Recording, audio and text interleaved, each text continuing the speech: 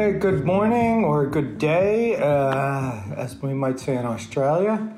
It's late in the afternoon here in San Francisco, but good day. This is a typical Aussie greeting without the fake accent.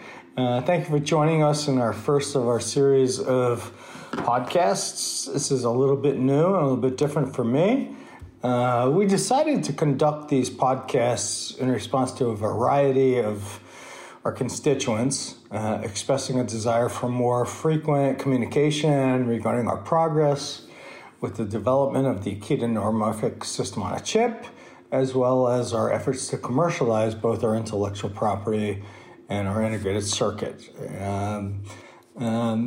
These podcasts are intended to provide insights for the engineering community with whom we work every day, technical editors that follow and write about the burgeoning artificial intelligence market and competitive landscape, as well as the financial press and, of course, our current and future investors. So it's kind of a new venue for us, but we're going to give it a go. With this in mind, I'd also like to remind our audience that we have a large number of new editors, analysts, and investors, thinking and covering the company. For example, our shareholder register has grown by over 20,000 investors in the past few quarters, and our social media outreach has gained a significant following.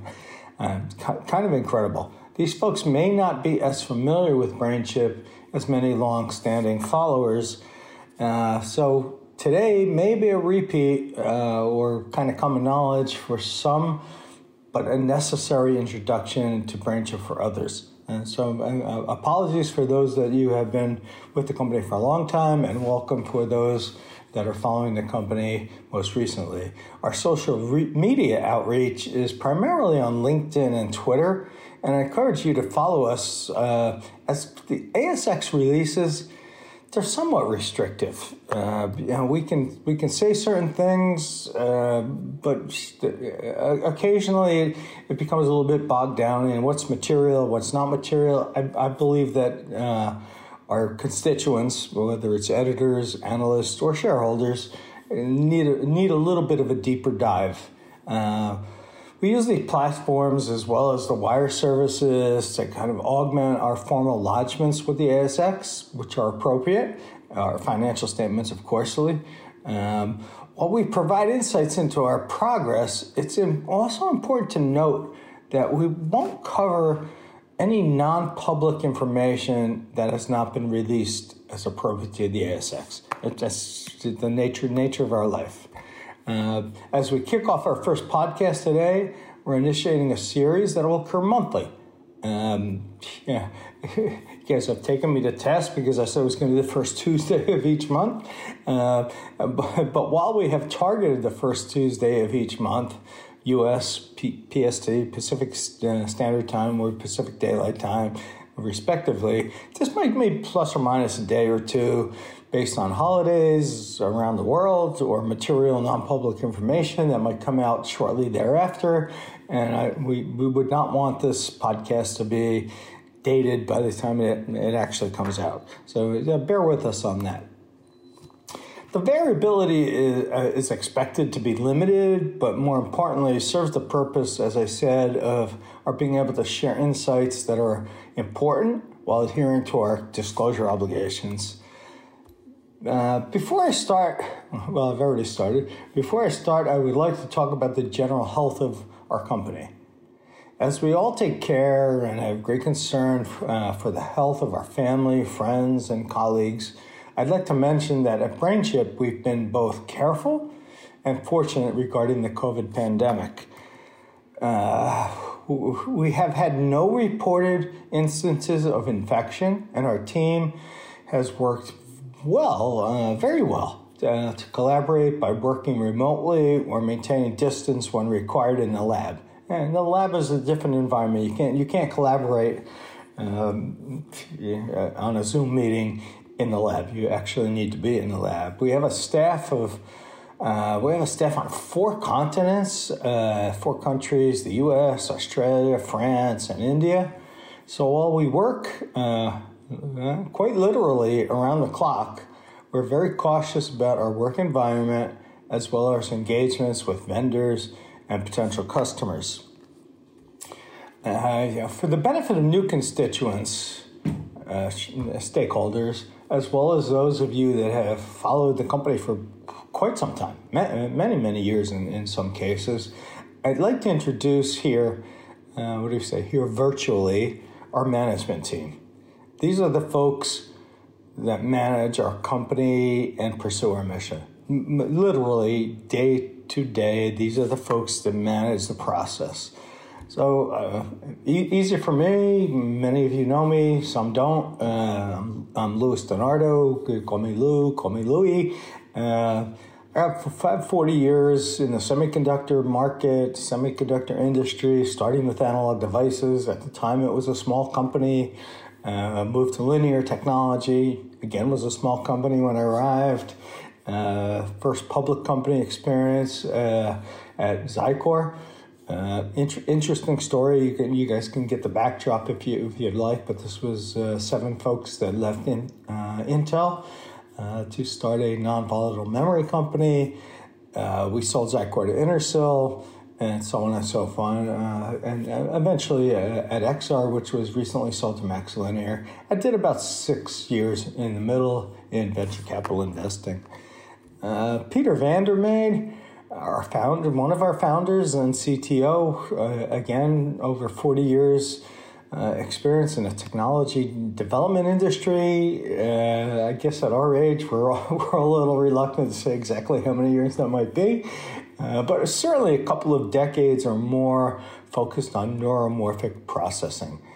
Peter lives kind of in a different world where his focus is really on how does the human brain, or brain in general, process information so efficiently. And he has brought to practice, and we'll talk about Anil Mankar in a moment, but he's brought to practice how it is that we recognize repeating patterns, and then we take those repeating patterns, we turn them into information, and we turn them into knowledge, which I'll talk about in a moment or so. Peter's located in Western Australia, probably the safest place in the country, in the world to be right now, and he manages our research institute in addition to his responsibilities as our chief technology officer. Anil Mankar, again, another founder and chief development officer. He's got 40 years plus. I have to tell you, I've been doing this for a long time, and Anil is I won't even say probably, he is the best development executive I have ever worked with.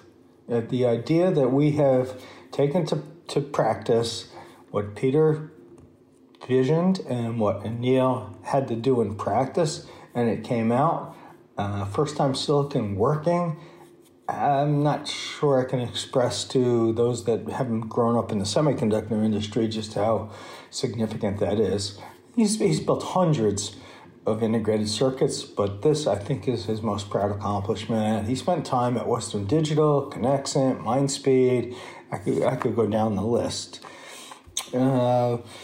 No introductions to our team. Rob Telson, great guy, someone which I guess you will all get exposure to at some point, but Vice President of Sales and Marketing. He's one of our best new executives. Rob joined us, I think it was about 3 months ago, after spending many years at ARM and previously at Artisan. He brings a great deal of knowledge and expertise in marketing, advanced intellectual property, and managing the sales and marketing process. When you say that fast, it's easy, but the reality is that marketing advanced intellectual property is a whole lot different than selling off-the-shelf IP. You can sell an interface, PCIe, USB, but selling the core of an intellectual property block is a very, very specialized talent and circumstance. And I think Rob is really up to the task, and we're happy to have him on board. Ken Scarance, he's our CFO. sometimes CFOs get dismissed as they just keep the books, but Ken is part of our strategic thinking. He's been with us for a bit over a year, I believe. He handles, of course, all of our day-to-day financial requirements and running of the company. But more importantly, in addition, of course, to the ASX listing requirements and financial statements, but more importantly, he's part of the management team, and as an outsider to the kind of technology bent that most of us have, he can ask some hard questions, and he's been a very, very valuable asset. I appreciate his being with us. And when I talk about our board, we have a very solid board of directors. We have our 2 Australians currently. We have 3, but we have 2 that will persist, that being Peter in Western Australia. Peter's located in Perth, and of course, as I introduced and one of our founders. And our newest addition, Jeff Carrick, who is in Sydney, who we've had a long relationship with. He knows the company well. He knows me well. I think he's going to be a very, very valuable contributor. Manny Hernandez is our chair, or chairman, maybe more politically correct chair. And Christoph Steele recently joined us on our board here in the U.S. Steve Lebeskind has announced his retirement from our board, I believe effective 31 December. But he's working very well with the rest of the board to transition both his board responsibilities as well as committee responsibilities. I've been working with Steve since the day I joined the company back on September 28th, I believe, of 2016. He has been an exceptional contributor. We will remain friends, and everything that he has done for the company has been in the best interest of shareholders. So I would like to thank him personally. A little bit about the company background. Again, I'm kind of revisiting things for existing shareholders or existing constituents, whether they're editors, analysts, or shareholders. But it's important because we have had such a phenomenal growth in our shareholder base that we touch a bit on our company background. BrainChip, since its inception, has been dedicated to the pursuit of neuromorphic processing. That's a big word. Many of us 2 years ago would never have heard about it, but neuromorphic processing is Peter's vision and the foundation, which is how to process data in the same manner that the human brain processes data to create information and therefore knowledge. So you go from data to information to knowledge, and with that knowledge, you can produce power. You can make actionable decisions. Our mission to process data, create information, extract knowledge, and power humanity with beneficial intelligence is our primary mission. How do you take data, turn it into information, from information go to knowledge, and with that knowledge benefit humankind or humanity? That is our mission. Peter's inspiration emanated from his efforts in Western Australia early in the 2000s. His first patent application was in 2008. We all know the patent number. I won't repeat it here, which was awarded in 2012. Clearly, the patent office is not the most timely. As well as that time, he moved to the U.S. and sparked the BrainChip endeavor. He came back to Southern California, living just outside of Newport Beach in Aliso Viejo. And that's when he and Anil became a team, and the U.S. entity was formed. Many of you probably know that story. Some, this is new to the story. After setting the groundwork for BrainChip, that small team, very small team, executed a reverse takeover of a Western Australia resources company called Asiana. So somewhat of a well-worn path in Australia with respect to how to generate an infusion of capital as well as get a standing as a public entity. The ordinary shares were issued to the market. I think that was late September of 2015. And the company was initially funded. Neil was I'll call it Newport Beach, but Aliso Viejo, as well as Peter, and a couple of employees had joined the company. Since that time, we've done a variety of capital raises. And I must thank our loyal Australian investor base. We've done capital raises that included offerings, placements, and most recently a put option to a U.S.-based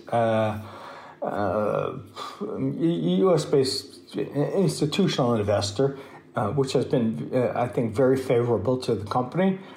We closed last quarter with a bit over $20 million in cash, and we currently have an operating cash flow outflow of approximately, $2 million to $2 million per quarter. But of course, we have a little bit of capital expense that lays on top of that. But on a run rate basis, $2 to $2.2 million is kind of our current cash outflow.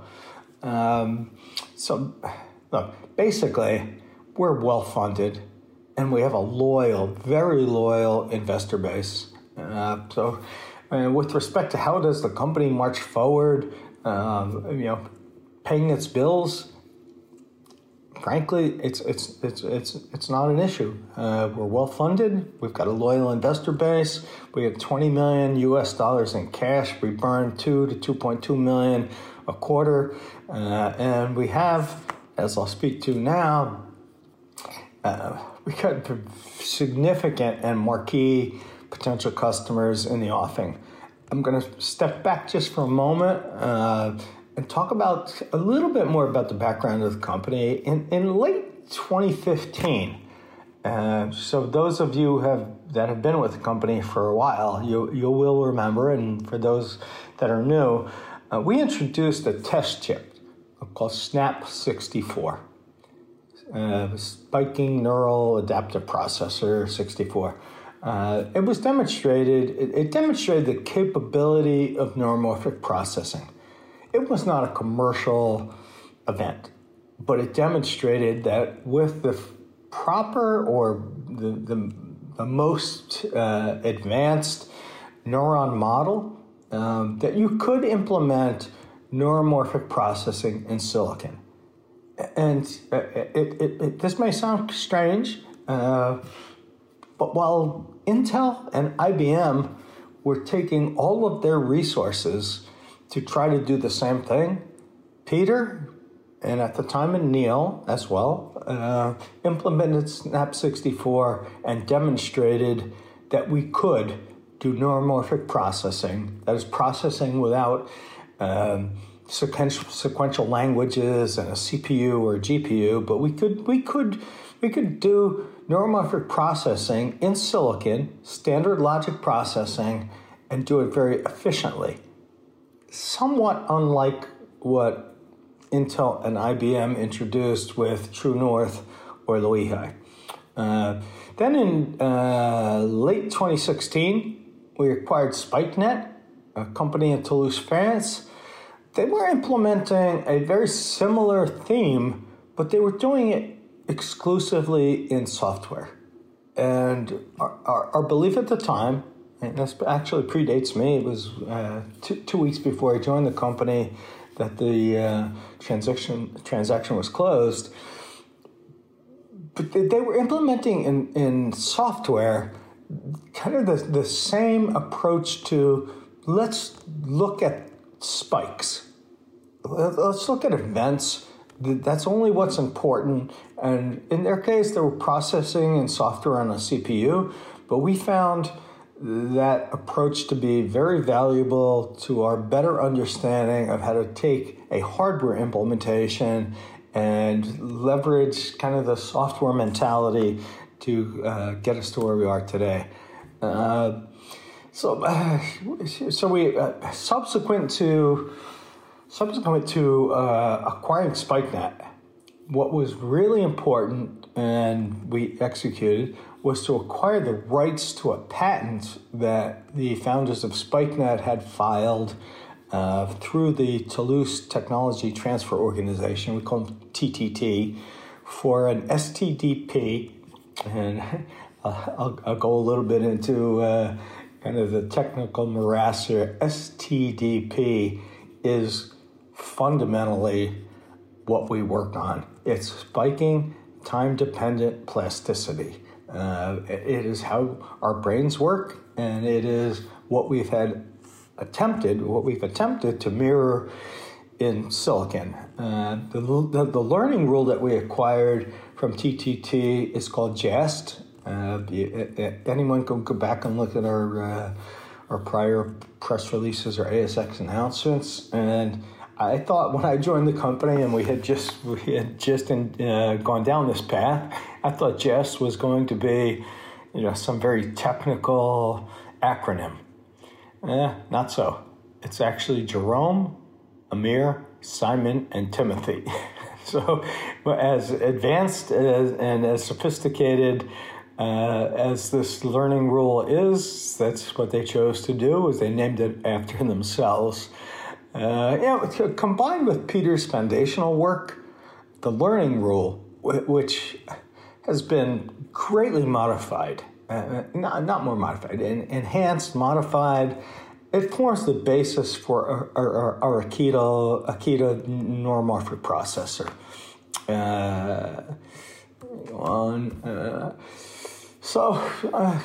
Kind of backing up, Akita, and this was another one of Peter's brainchild. Akita is the Greek word for spike. To some extent, that sums up our technology. Our neuromorphic processor handles data as spikes. That is, only important data is processed. Non-zero activations are ignored. Exactly the same way a baby or a teenager or even an adult learns new information, we only focus on what's important and what is different. We derive information from the spikes, and when that is processed, it's commonly referred to classification. So you learn the face of a parent, you learn a dog, you learn a cat. That classification from the data which is converted into information is really what's most profound. That process of classification with actionable information creates knowledge, and that's where we are today with artificial intelligence. We can talk about it all day long, but really what is actionable, and one of the key benefits of our technology is that it is extremely low power. Let's put this in context. Put this in context of the human brain with billions and billions of neurons and synapses that consume on the order of only 20 watts. Compare that, just to put it in perspective, compare that to a traditional GPU or CPU, GPU graphics processor unit or CPU central processing unit, performing a tiny fraction of the tasks, and it can consume over 100 watts. Take 100 watts. I mean, think about that. Take 100 watts, a 100-watt light bulb. Turn it on, touch it a minute or 2 minutes later. It's going to be quite uncomfortable. Take 2 or 3 of them and put them in a briefcase, which will probably catch on fire or melt down, and put that in the trunk of your car or under your seat in order to analyze all of the information and data that's coming from the sensors in an autonomous vehicle or ADAS, an assisted driver systems vehicle. It's just not possible. So moving the technology to the edge, where we can do it at extremely low power and only transmit data back to the the thinking element, when do I stop, when do I start, when do I turn right, when do I turn left, is incredibly powerful. So we've demonstrated Akida in a variety of networks that consume microwatts to milliwatts. So again, let me put that in perspective. Microwatts is a millionth of a watt. So we're not talking 100 watts or 1 watt. We're talking about millionths of a watt to milliwatts, which is thousandths of a watt.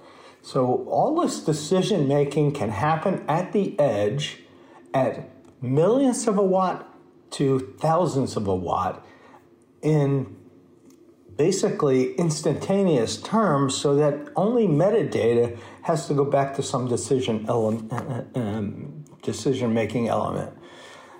So, all right. So what do we do with this ultra-low power yet high-performance neuromorphic processor? Let's say it. First and foremost, the artificial intelligence market is clearly fast-paced. And it's got many participants.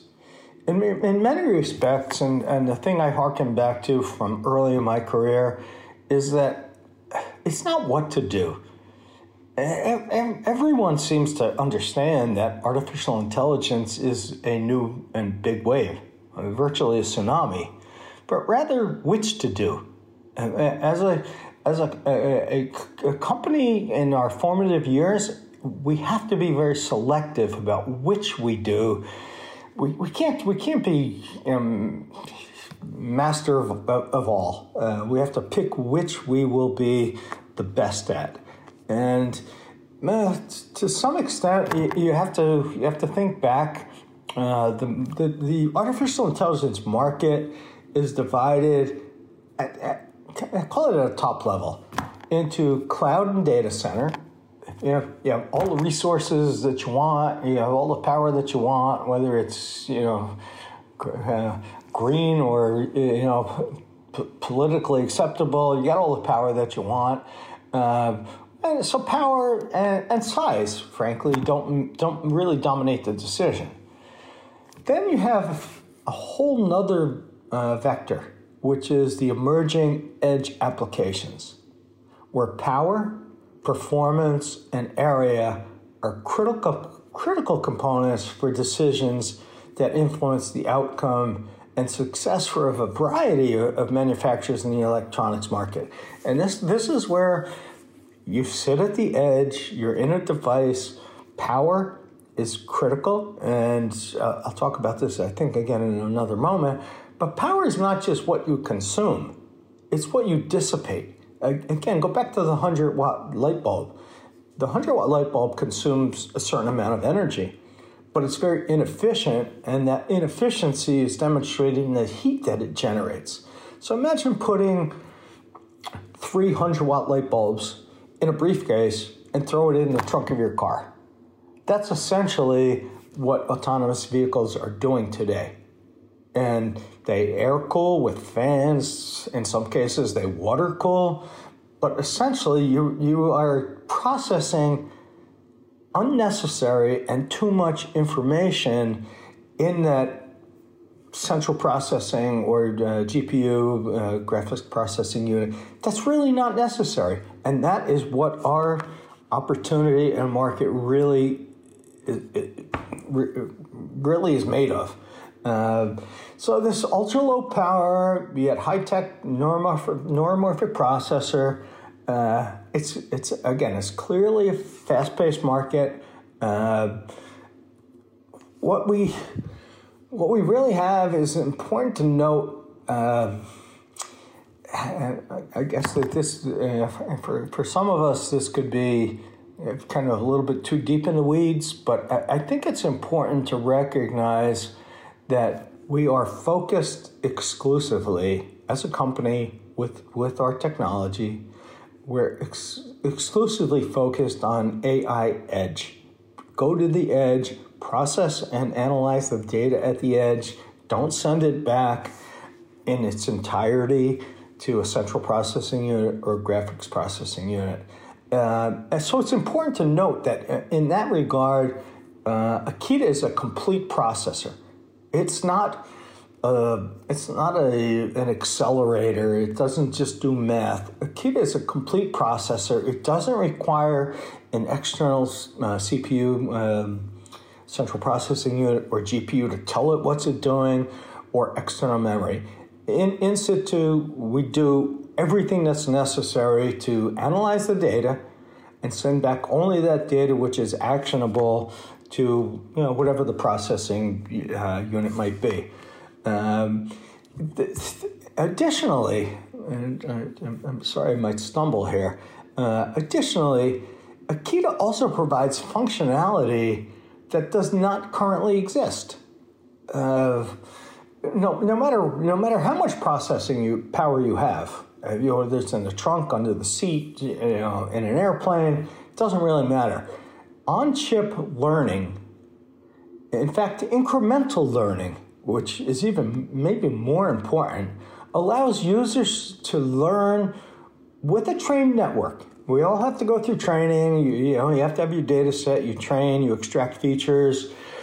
But the ability to learn on chip and learn incrementally when a new classifier or a new object or some new stimulus comes around the corner is absolutely unique to Akida. There is nothing that does what Akida can do, which is in situ, sitting in a device. It could be in a bumper of a car, could be in the front of a drone, could be in a robotic device, could be in some home automation appliance. When a new object, what we call classifier, is introduced, we can learn without having to go back to the cloud or a data center and retrain the entire network. That is revolutionary. This gives a system designer the ability to create basically the equivalent of the five senses. With Akida, incremental learning, on-chip learning, you can recognize the five senses. You can see, you can hear, you can smell, you can touch, you can taste. Depending on the sensor input, honestly or frankly, somewhat irrelevant to us. For us, data is data. But you give us inputs from a vision sensor, an audio sensor, an olfactory sensor, some touch sensor, which a variety of MEMS devices and such that go with it, or taste, which is very well connected to smell. If you deliver that information, that data, to Akida, it will be pre-processed, turned into information, create knowledge, and from knowledge you can take action. So I'm running a little long here, I'm sorry, but I want to talk very, very quickly about the markets that we serve. And I try to take this to the top level. Each of these markets have many, many subsegments. The AI edge markets generally include, for us, smart home, smart transportation, smart city, and smart healthcare. And as I said, each of these clearly have many, many subsegments, but it really is where we bring our focus. When we look at those as kind of top-level markets, the Tractica report that we have previously referenced many, many times indicates growth through 2025. So we're going to call it 2019 through 2025, which assesses the edge AI market. I actually like to call it the AI edge market, but the edge AI market at over $50 billion US. If you think about that from today, their report shows about $4 billion.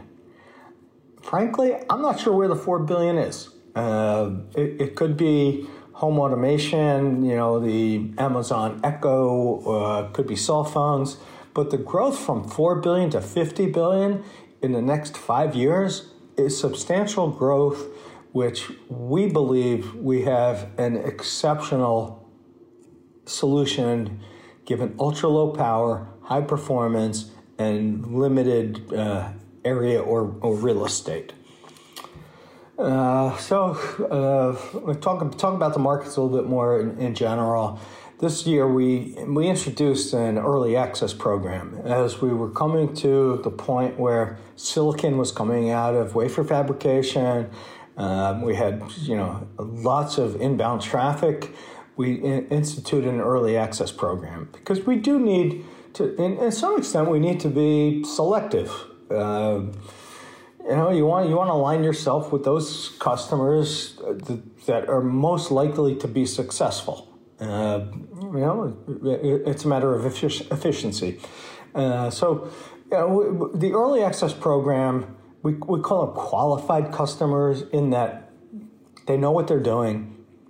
They have either got a CNN or they have some vision of where they want to go. And they can use our Akida development environment, which is a simulation tool, to provide confidence to themselves or to build confidence that this is a path they want to go down. But the Akida, the early access program, it's not for free. You can go on our website through a variety of vehicles, and you could download our development environment. But the early access program is a paid-for environment. It's not intended to be, some big profit maker. It's really intended to have customers step up and have a little skin in the game, so that when we dedicate resources, they get that technical support, they get the evaluation board, they get the device on the evaluation board, but we know that they really have more than a slight interest.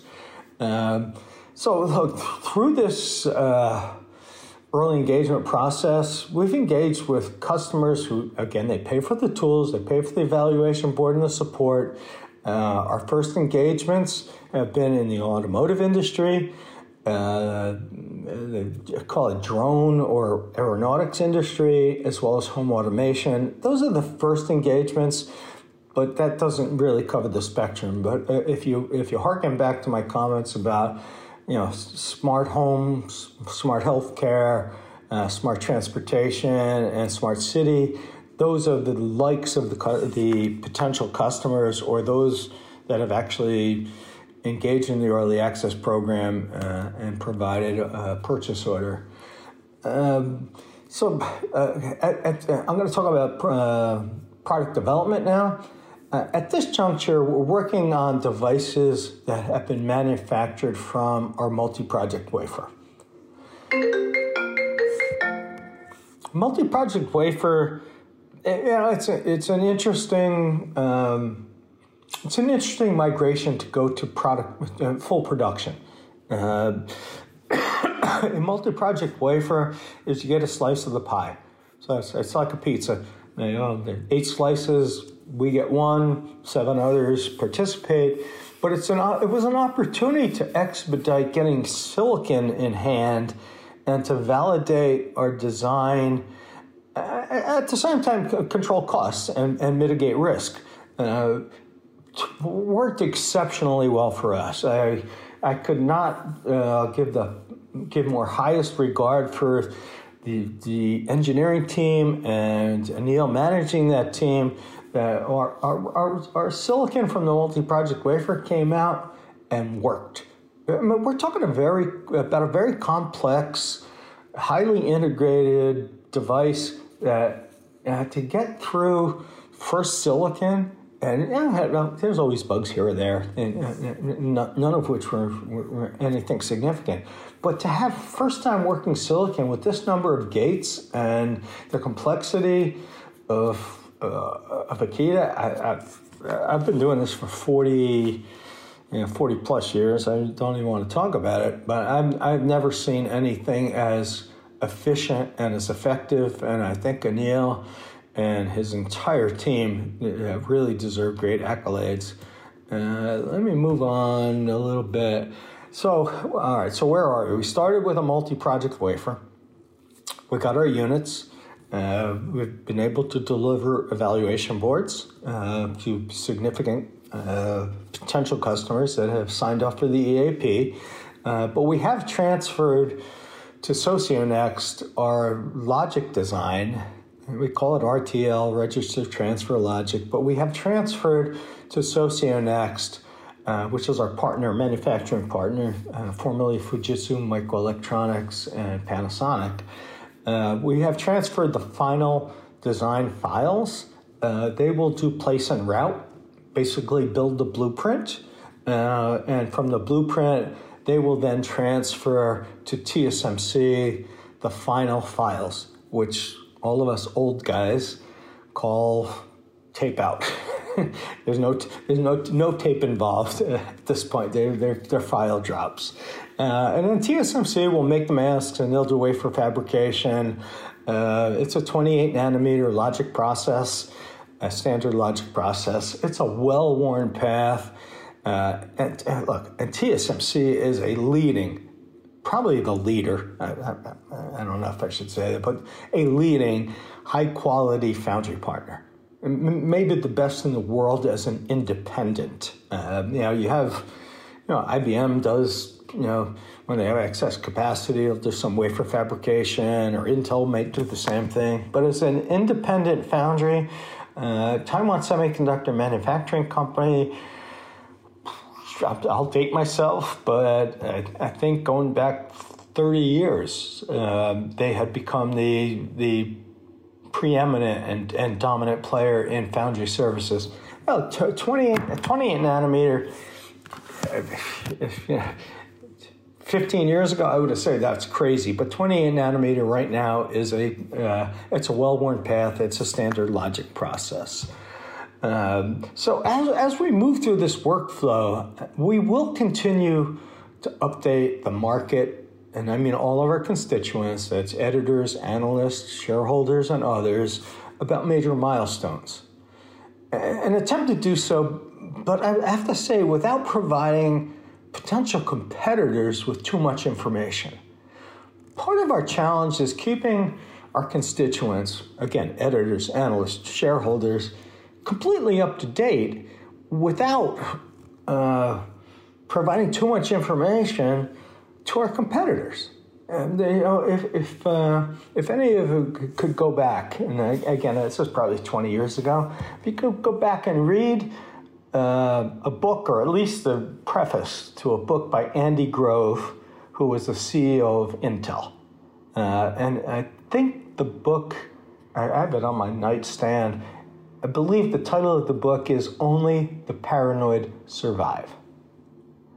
And his point, and it's somewhere later in the book, and I will, for purposes of courtesy here or professionalism, I'll drop a little bit of the profanity, but his quote was, "Paranoia is just good thinking when people are out to screw you."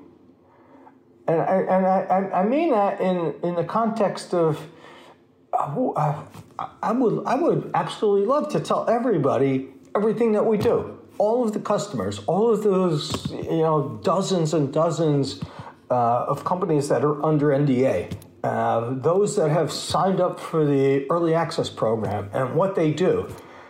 But that's just, honestly, it's just not good thinking as you manage a business. Do you really want to lead your competitors to water? So with that paranoia in mind, it's important, of course, that we communicate our progress and our success to shareholders, editors, analysts, without leading our competitors to water. They're watching everything we do, everything we say, because we have the best solution, in my view, we have the best solution for artificial intelligence at the edge with incremental learning and a bunch of features that the rest of our purported competitors, they can only dream of. All right, I'll talk a little bit, again, I'm running on a little bit longer than I expected, but I'll talk a little bit about commercialization. This is a process. It's not unlike an engineering process. We start with leads. We harvest them from a wide variety of sources. We go to conferences, we have our website, which I think is much improved, but we're very selective in evaluating those leads.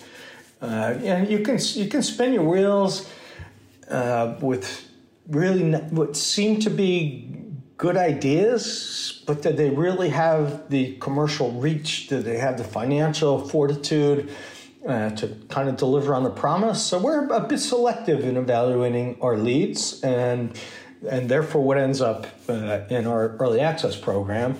So the prospect for the potential customer success helps us set our priorities, and I think that's really important to recognize. We can't be all things to all people, but we have to be very selective. Even within those boundary conditions that we establish, we have to be selective about who are the most likely successes within that marketplace. Then we take a lead, we turn it into a qualified opportunity. It takes a great deal of intense technical and sales support. Look, certainly COVID has weighed in on this challenge a bit.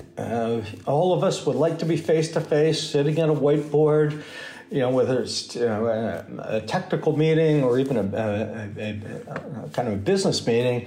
We'd like to be standing at a whiteboard talking face-to-face. But I think everyone's become accustomed to using Zoom, Teams, WebEx, whatever the venue is of choice.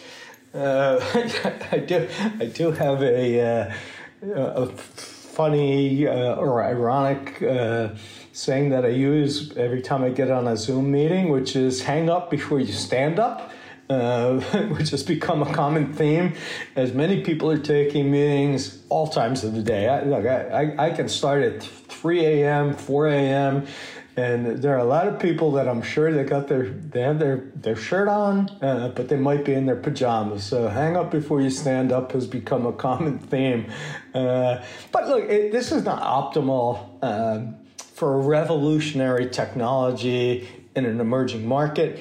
But I do think that what we have is so compelling, and everybody's, again, become accustomed to this new way of meeting that I think we're doing quite well.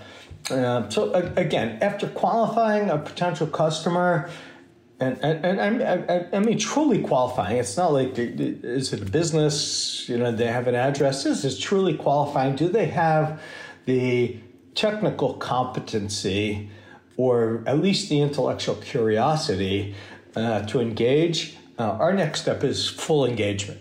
And we're building our team.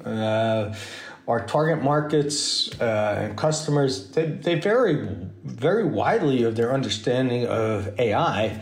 And some have implemented traditional neural networks with convolution as kind of the dominant approach. Many have found, particularly in edge applications, that the power, performance, and area required by those traditional approaches just doesn't work. And they've come to us, or we've approached them, because Akida really solves this conundrum with the added benefit of incremental learning. So you get ultra low power, you get performance that's on par, area that is not that doesn't impugn the integrity of the design, and you get incremental learning. So what we're finding is a very receptive audience. All right. So what do? Once you've got a qualified potential customer, we look to them to tell us or work with us to define their network. What network do they, as a potential customer, what network do they think is most appropriate to solve their challenge? And I have to tell you, sometimes our team looks at it and says, no, that's not the right network. There's other ways to do it. Sometimes we say, yeah, that's a great network, and here's how we can improve upon it. And we port it to the Akida device, or in some cases, we do it through the Akida development environment because it might be intellectual property, which is going to eventually be included in some system on chip or highly integrated device that the potential customer might use. Again, we don't control their success. At this point, we are culling through the data, the information that we have, which markets we believe Akida, our intellectual property or device, are most appropriate for, and which potential customers are most likely to win. So we chase, and I know this term might be a little foreign to some of our investors, we chase design wins. We cull through prospects, we qualify, and then we go to that engagement point where we put a lot of resources to win a design. We don't control the success of our customers, but we do enable our customers to be successful, and I think that is most important to recognize. All right, let me finish up here because I think I'm running on a little long. So look, at the end of the day, our mission is to proliferate the Akida solution. And I could call it technology, I could call it a device, but it is a solution. It could be intellectual property, it could be a device. Some will just look at our software and see the incredible value in smart home, and that has a variety of subsegments. Smart transportation, again, a variety of subsegments, and I'll touch on this for a moment because I think when we talk about smart transportation, everybody, me included, we kind of veer towards what's going on in autonomous vehicles, what's going on in driver-assisted vehicles. Peter, to his credit, while he's inventing, is also very well grounded in the commercial success of our company. And smart transportation includes things like preventive maintenance.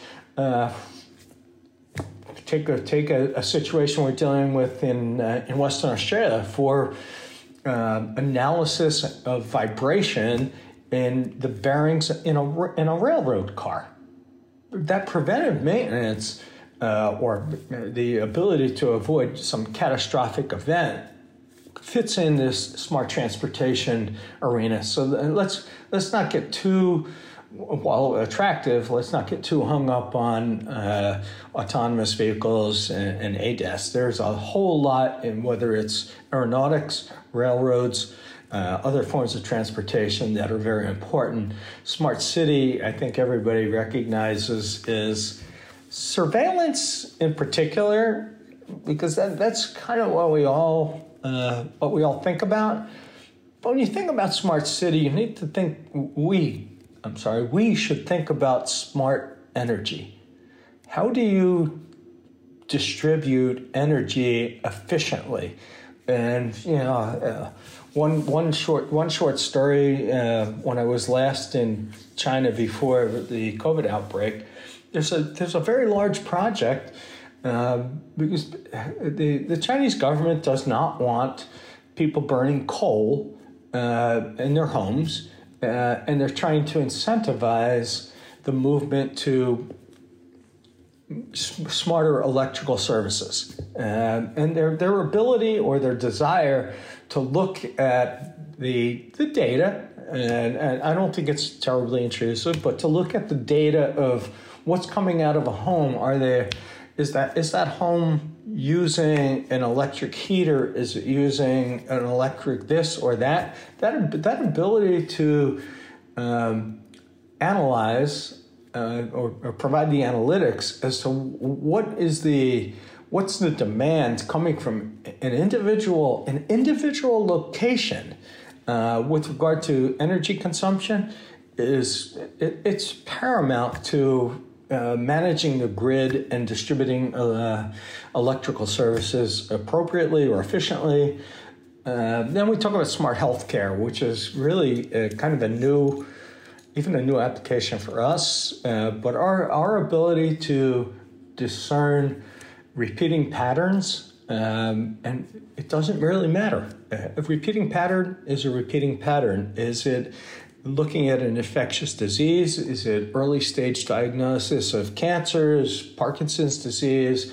We are working on a partnership, which we would like to talk about sometime in the very near future, on something that could lead to very quick diagnosis of COVID-19. Could be any infectious disease, could be H1N1, could be COVID-19, could be a variety of things.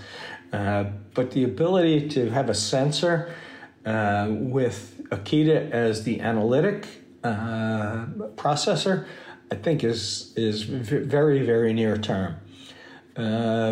So, look, of course, when successful, and I don't say if, but I say when successful, all of our shareholders will benefit through these gains in the value of our company, providing solutions for the improvement or the furthering of humankind, mankind, medical, home and smart automation, a variety of venues that without a device or an intellectual property block like Akida will be far, far more in the future. So I'd like to thank you for attending my first podcast. It's kind of new and different for me, so if I stumbled here and there, I apologize. We do intend to do these podcasts on a monthly basis. Our next podcast will be sometime in early January. We have targeted, as I said, the first Tuesday in North America time. For all of those of you in Australia, we've targeted the first Tuesday, but that could be plus or minus a day here or there, depending on holidays and work schedules around the world. In February, Peter will join. I can't say. It would be ridiculous for me to say that I'm going to interview Peter. He is our founder and the brain in BrainChip, but he will join and he'll provide his insights on the future of the AI landscape, as well as his thoughts on our next products. In March, we'll invite probably one. But at this point, we're getting a little overwhelmed. Could be two, maybe even three industry or technology analysts to provide their insights on what's going on in the artificial intelligence market generally, or maybe more appropriately, artificial intelligence technology. And then in April, which is a bit over the horizon, I think we'll revisit and to kind of an update. At that point, we've silicon from the production mask set will likely be in hand, and there'll be a whole bunch to talk about. So again, quite more informal than I'm typically used to. I stumbled and I stammered here and there, but I appreciate you taking the time to listen to our what now is a 59-minute podcast.